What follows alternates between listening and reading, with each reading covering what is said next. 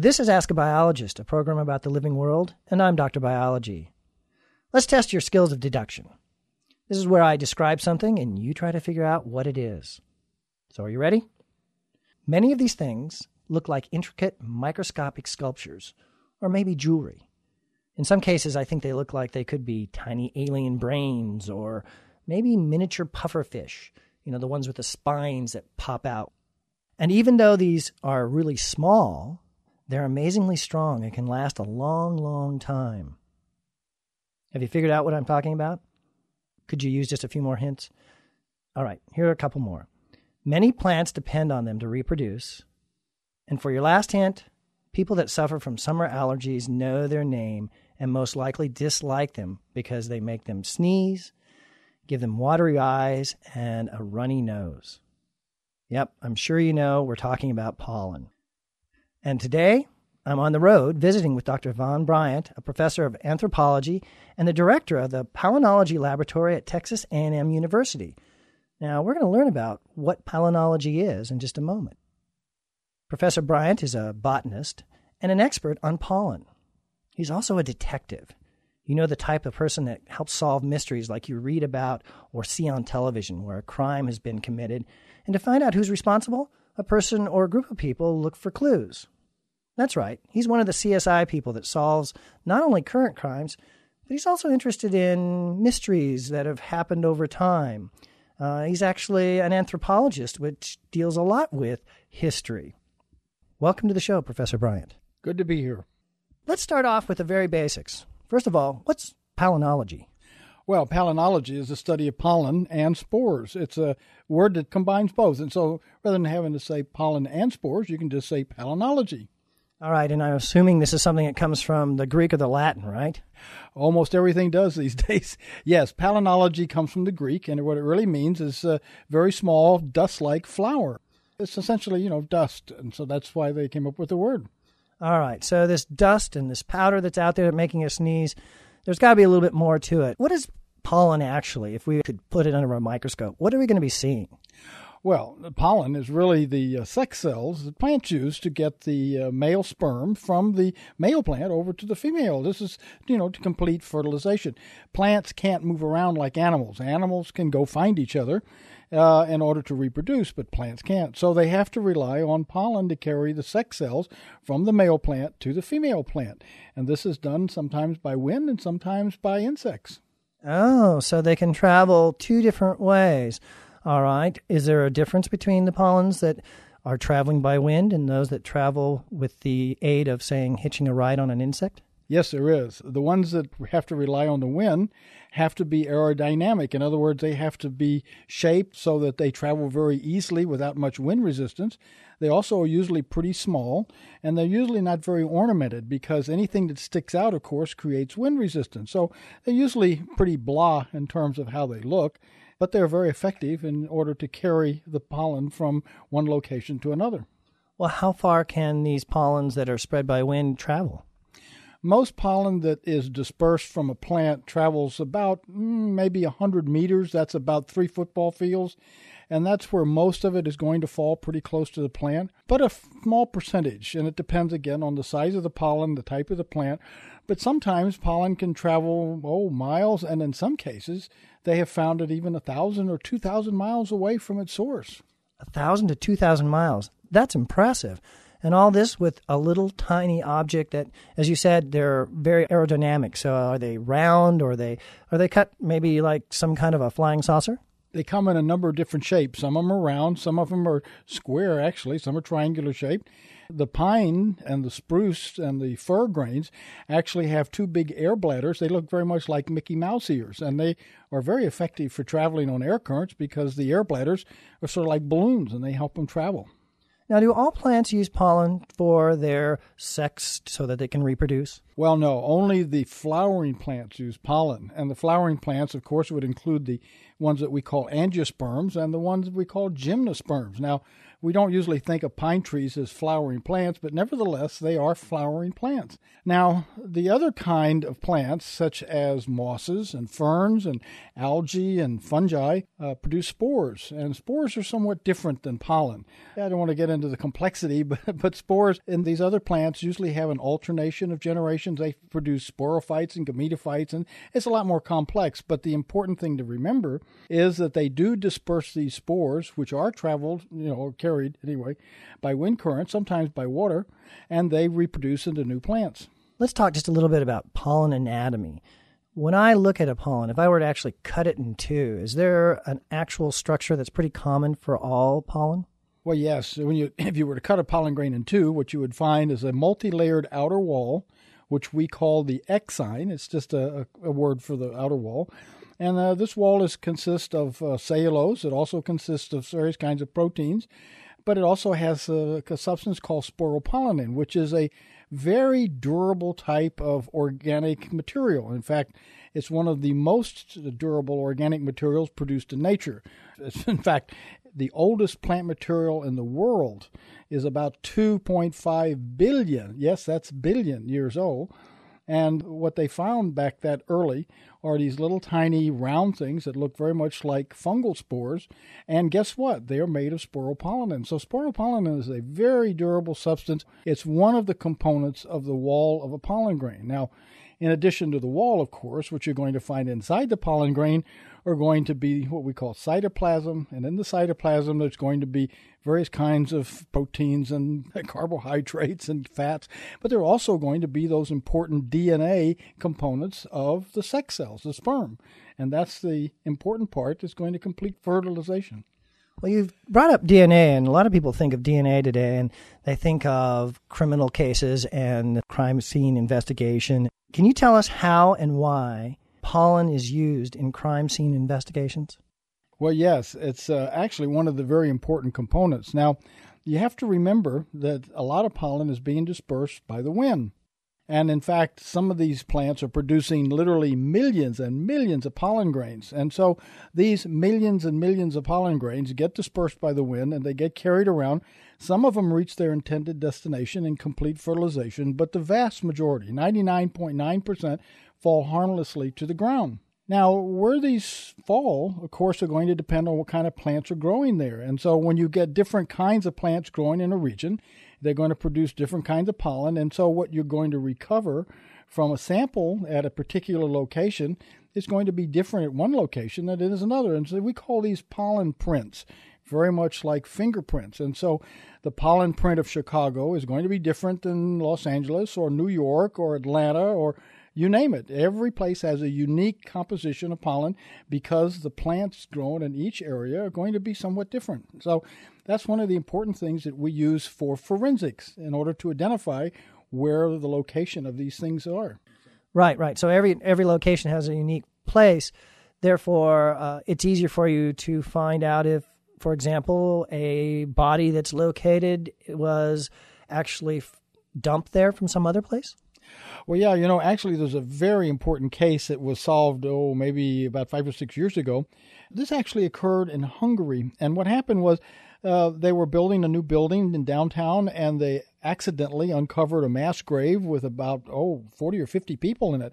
They were all males, and they'd all been shot in the back of the head, which indicated that they'd been executed. Now, the question was, who killed these people? The age of the deposits were right around the end of the Second World War, back in about 1945. So the question was, were these prisoners that were executed by the Germans, or were they executed by the Russians who then captured that area as they were moving across into Germany? Well, turned out that the key to the whole thing was the palynologists. What they did is very carefully collected the dirt inside the nasal passages of a number of these skeletons, and they found that the pollen was from plants that pollinated in the middle to late summer. Well, by the middle to late summer, that whole area was under the Russian occupation. It wasn't by the Germans. The Germans had already left. So essentially what Pollen confirmed then was that the Russians actually had executed these prisoners, not the Germans. And so the Russians get blamed and not the Germans. But that's a good case of how pollen can actually be used in a real important forensic case. Excellent. Because you do this, do you testify in courtroom cases? Sometimes you do have to go and testify. And one of the most important things to remember if you have to testify is two things. First of all, to be calm, to be truthful, and to be able to not get flustered by the questions that some people are going to ask you, because the object in some cases is to try to destroy your credibility. And so you have to be very careful what you say and how you say it. You can't lose your cool. You just have to tell the truth and stick to the subject. I've actually seen a picture of you out in the field collecting pollen samples, and you're wearing what a lot of people might have seen, or we call bunny suits in the technology trade, because you're covered from head to toe with this special suit and you have a mask on and a hat. What's that all about? Well, you know, if you've ever watched something on TV where they make chips for computers, or sometimes in surgery and places like that, the individuals that are doing these tasks have to be absolutely sure that they're not spreading around any germs. Well, in my case, I have to be absolutely certain I'm not accidentally spreading around pollen. Now, the reason we have to get dressed up in these sterile white suits and wear face masks and all of these things and surgical gloves is because if we go into court and somebody were to ask us, well, isn't it possible that some of the pollen you recovered at the crime scene fell off your clothing? Well, we all know that clothing is full of pollen, and so yes, it actually could. So if I'm wearing this outfit, I can say no, I took very special precautions to make sure that this did not happen. Now, you talked about we all have pollen on our clothing. I assume we have pollen in our hair, and we might even have pollen in our lungs. How much pollen is found in the air? Well, you'd be surprised. In the average location, let's say anywhere in the United States, particularly during the spring and summer and maybe early fall, you would expect to find anywhere from 10,000 to maybe as much as 100,000 pollen grains per cubic meter of air. Now, a cubic meter is 1 meter in each direction, 1 cubic meter. The average person during the day would breathe about 7 to 10 cubic meters of air. So let's just say that there were 100,000 pollen grains per cubic meter and you breathe 10 cubic meters. Why, you're breathing 1 million pollen grains. And that's why some people have these terrible cases of allergy and they suffer horribly with runny noses and eyes and all of this stuff. Yes, and I'm one of those people that actually during the summertime, I have what's called hay fever. And I've always wondered, why is it called hay fever? Is it really the pollen from the hay that's causing the problem? No, not really. The reason they call it hay fever is because people have suffered from hay fever for centuries. And they generally find that it occurs most frequently during the haying season. In other words, when people would go out to cut the hay for the livestock. Now, you plant grasses in the spring. You generally can harvest the first harvest of hay somewhere around May or June, early part of summer, which is also the peak time when most plants are pollinating. So it's called hay fever because it's during the hay collecting season, not because of the pollen from the hay. All right. So the culprit is not the hay. It's the plants that are actually releasing their pollens at the same time of year. All right. Well, that's good. It's good for hay. At least they get off the hook. Well, let's shift gears just a little bit. Let's make this podcast, just a little bit more sweet, so to speak. You also do some research with honey. And I was very intrigued by this because I love honey, and I probably have honey every other day. But I didn't really think about the fact that I'm not only taking in a lot of honey, I'm taking in a lot of pollen. Yes, that's true. And if you read the label on some honey, you will find that they'll say, do not feed this to young children under the age of 1 or sometimes 2. It is true that the pollen does have proteins inside of it. And it's those proteins, and they get released in your nose, is what creates hay fever, because the proteins, your body thinks that it's some kind of a foreign bacteria, and it sends a defense system, such as what we call T cells. It's kind of like your lymph system. That's why you get watery noses. It's trying to flush out and wash out all of these, what they think are bacteria. So what we find then is that this protein then is going to be in the pollen, which is in the honey. And so some people do, in fact, have to be very careful what kind of honey they eat. Now, where I get involved is that in the United States, we only produce about 1 to 2/3 of the honey that we actually consume. We have to import a tremendous amount of honey to satisfy the needs of people in the United States. Now, what happens is that people will pay different prices for different kinds of honey. Premium honey, such as, we'll say sourwood or Tupelo, cactus, orange blossom, avocado. Some of your exotic honeys will cost a lot. And some of the cheaper honeys, which are made just from clover and stuff like that, are pretty cheap. And what happens is some of these importers import honey, and they are paying very good prices for, let's say, orange blossom honey, but what they're really getting is clover. And a lot of times they can't tell the difference, but they don't want to feel like they're getting cheated. So they send me samples to find out what actually is in the honey. And I can tell you real quickly from looking at the pollen whether the honey was made from clover or whether it was made from orange blossoms or from avocado.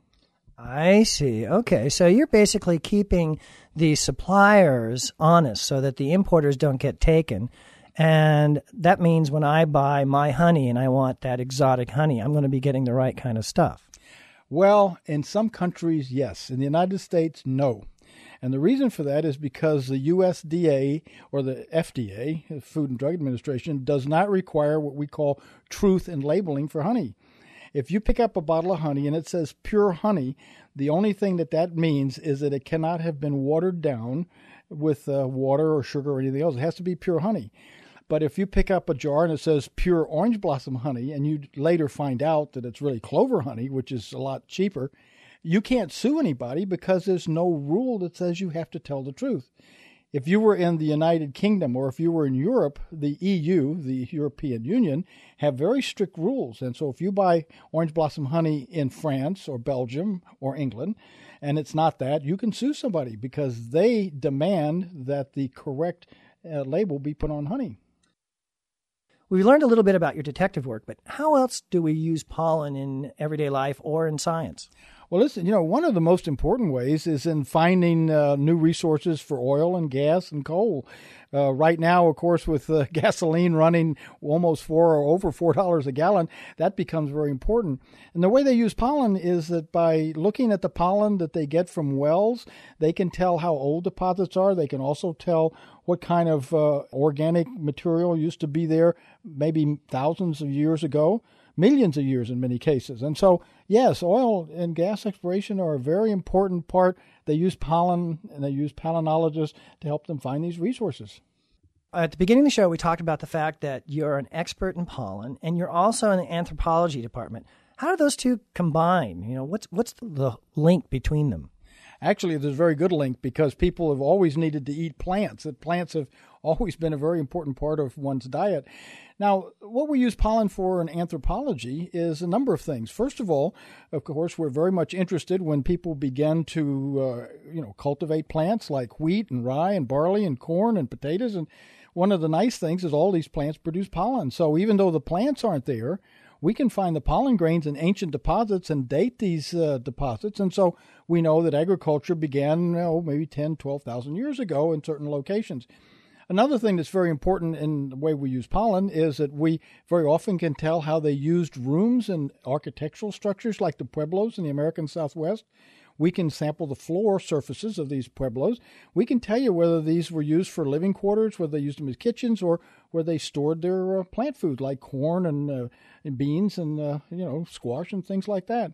Another thing that I'm particularly interested in is Texas A&M, of course, is one of the big centers in the world for the study of underwater archaeology. And a lot of times when they recover these sunken shipwrecks from hundreds of, sometimes thousands of years ago, we can recover material inside of various kinds of containers and down in the bilge. And we can then look for the pollen and very often tell you where the ships came from because the pollen from that port got settled on the ship. We can tell you a lot about what the ship was carrying, the cargoes, because the cargoes very often had pollen in them.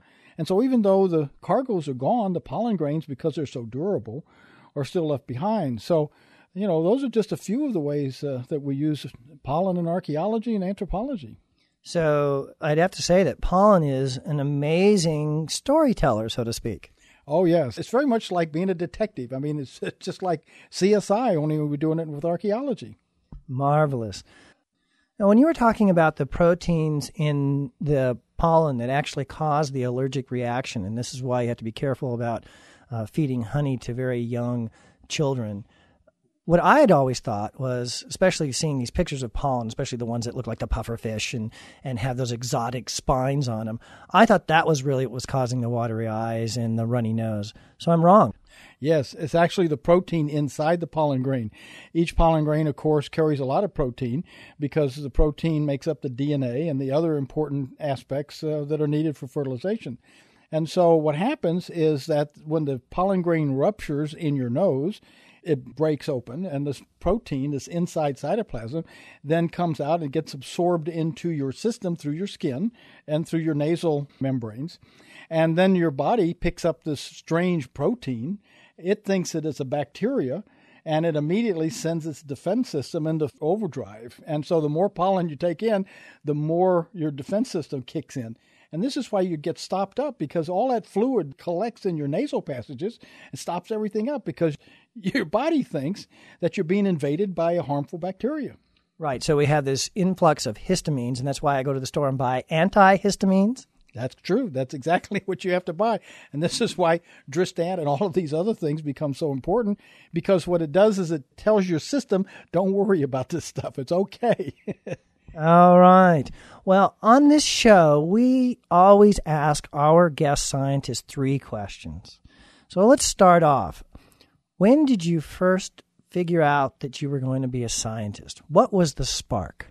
Well, I think like a lot of people, when I first went off to college, I didn't have any idea that I would be doing today what I, thought of when I first entered college.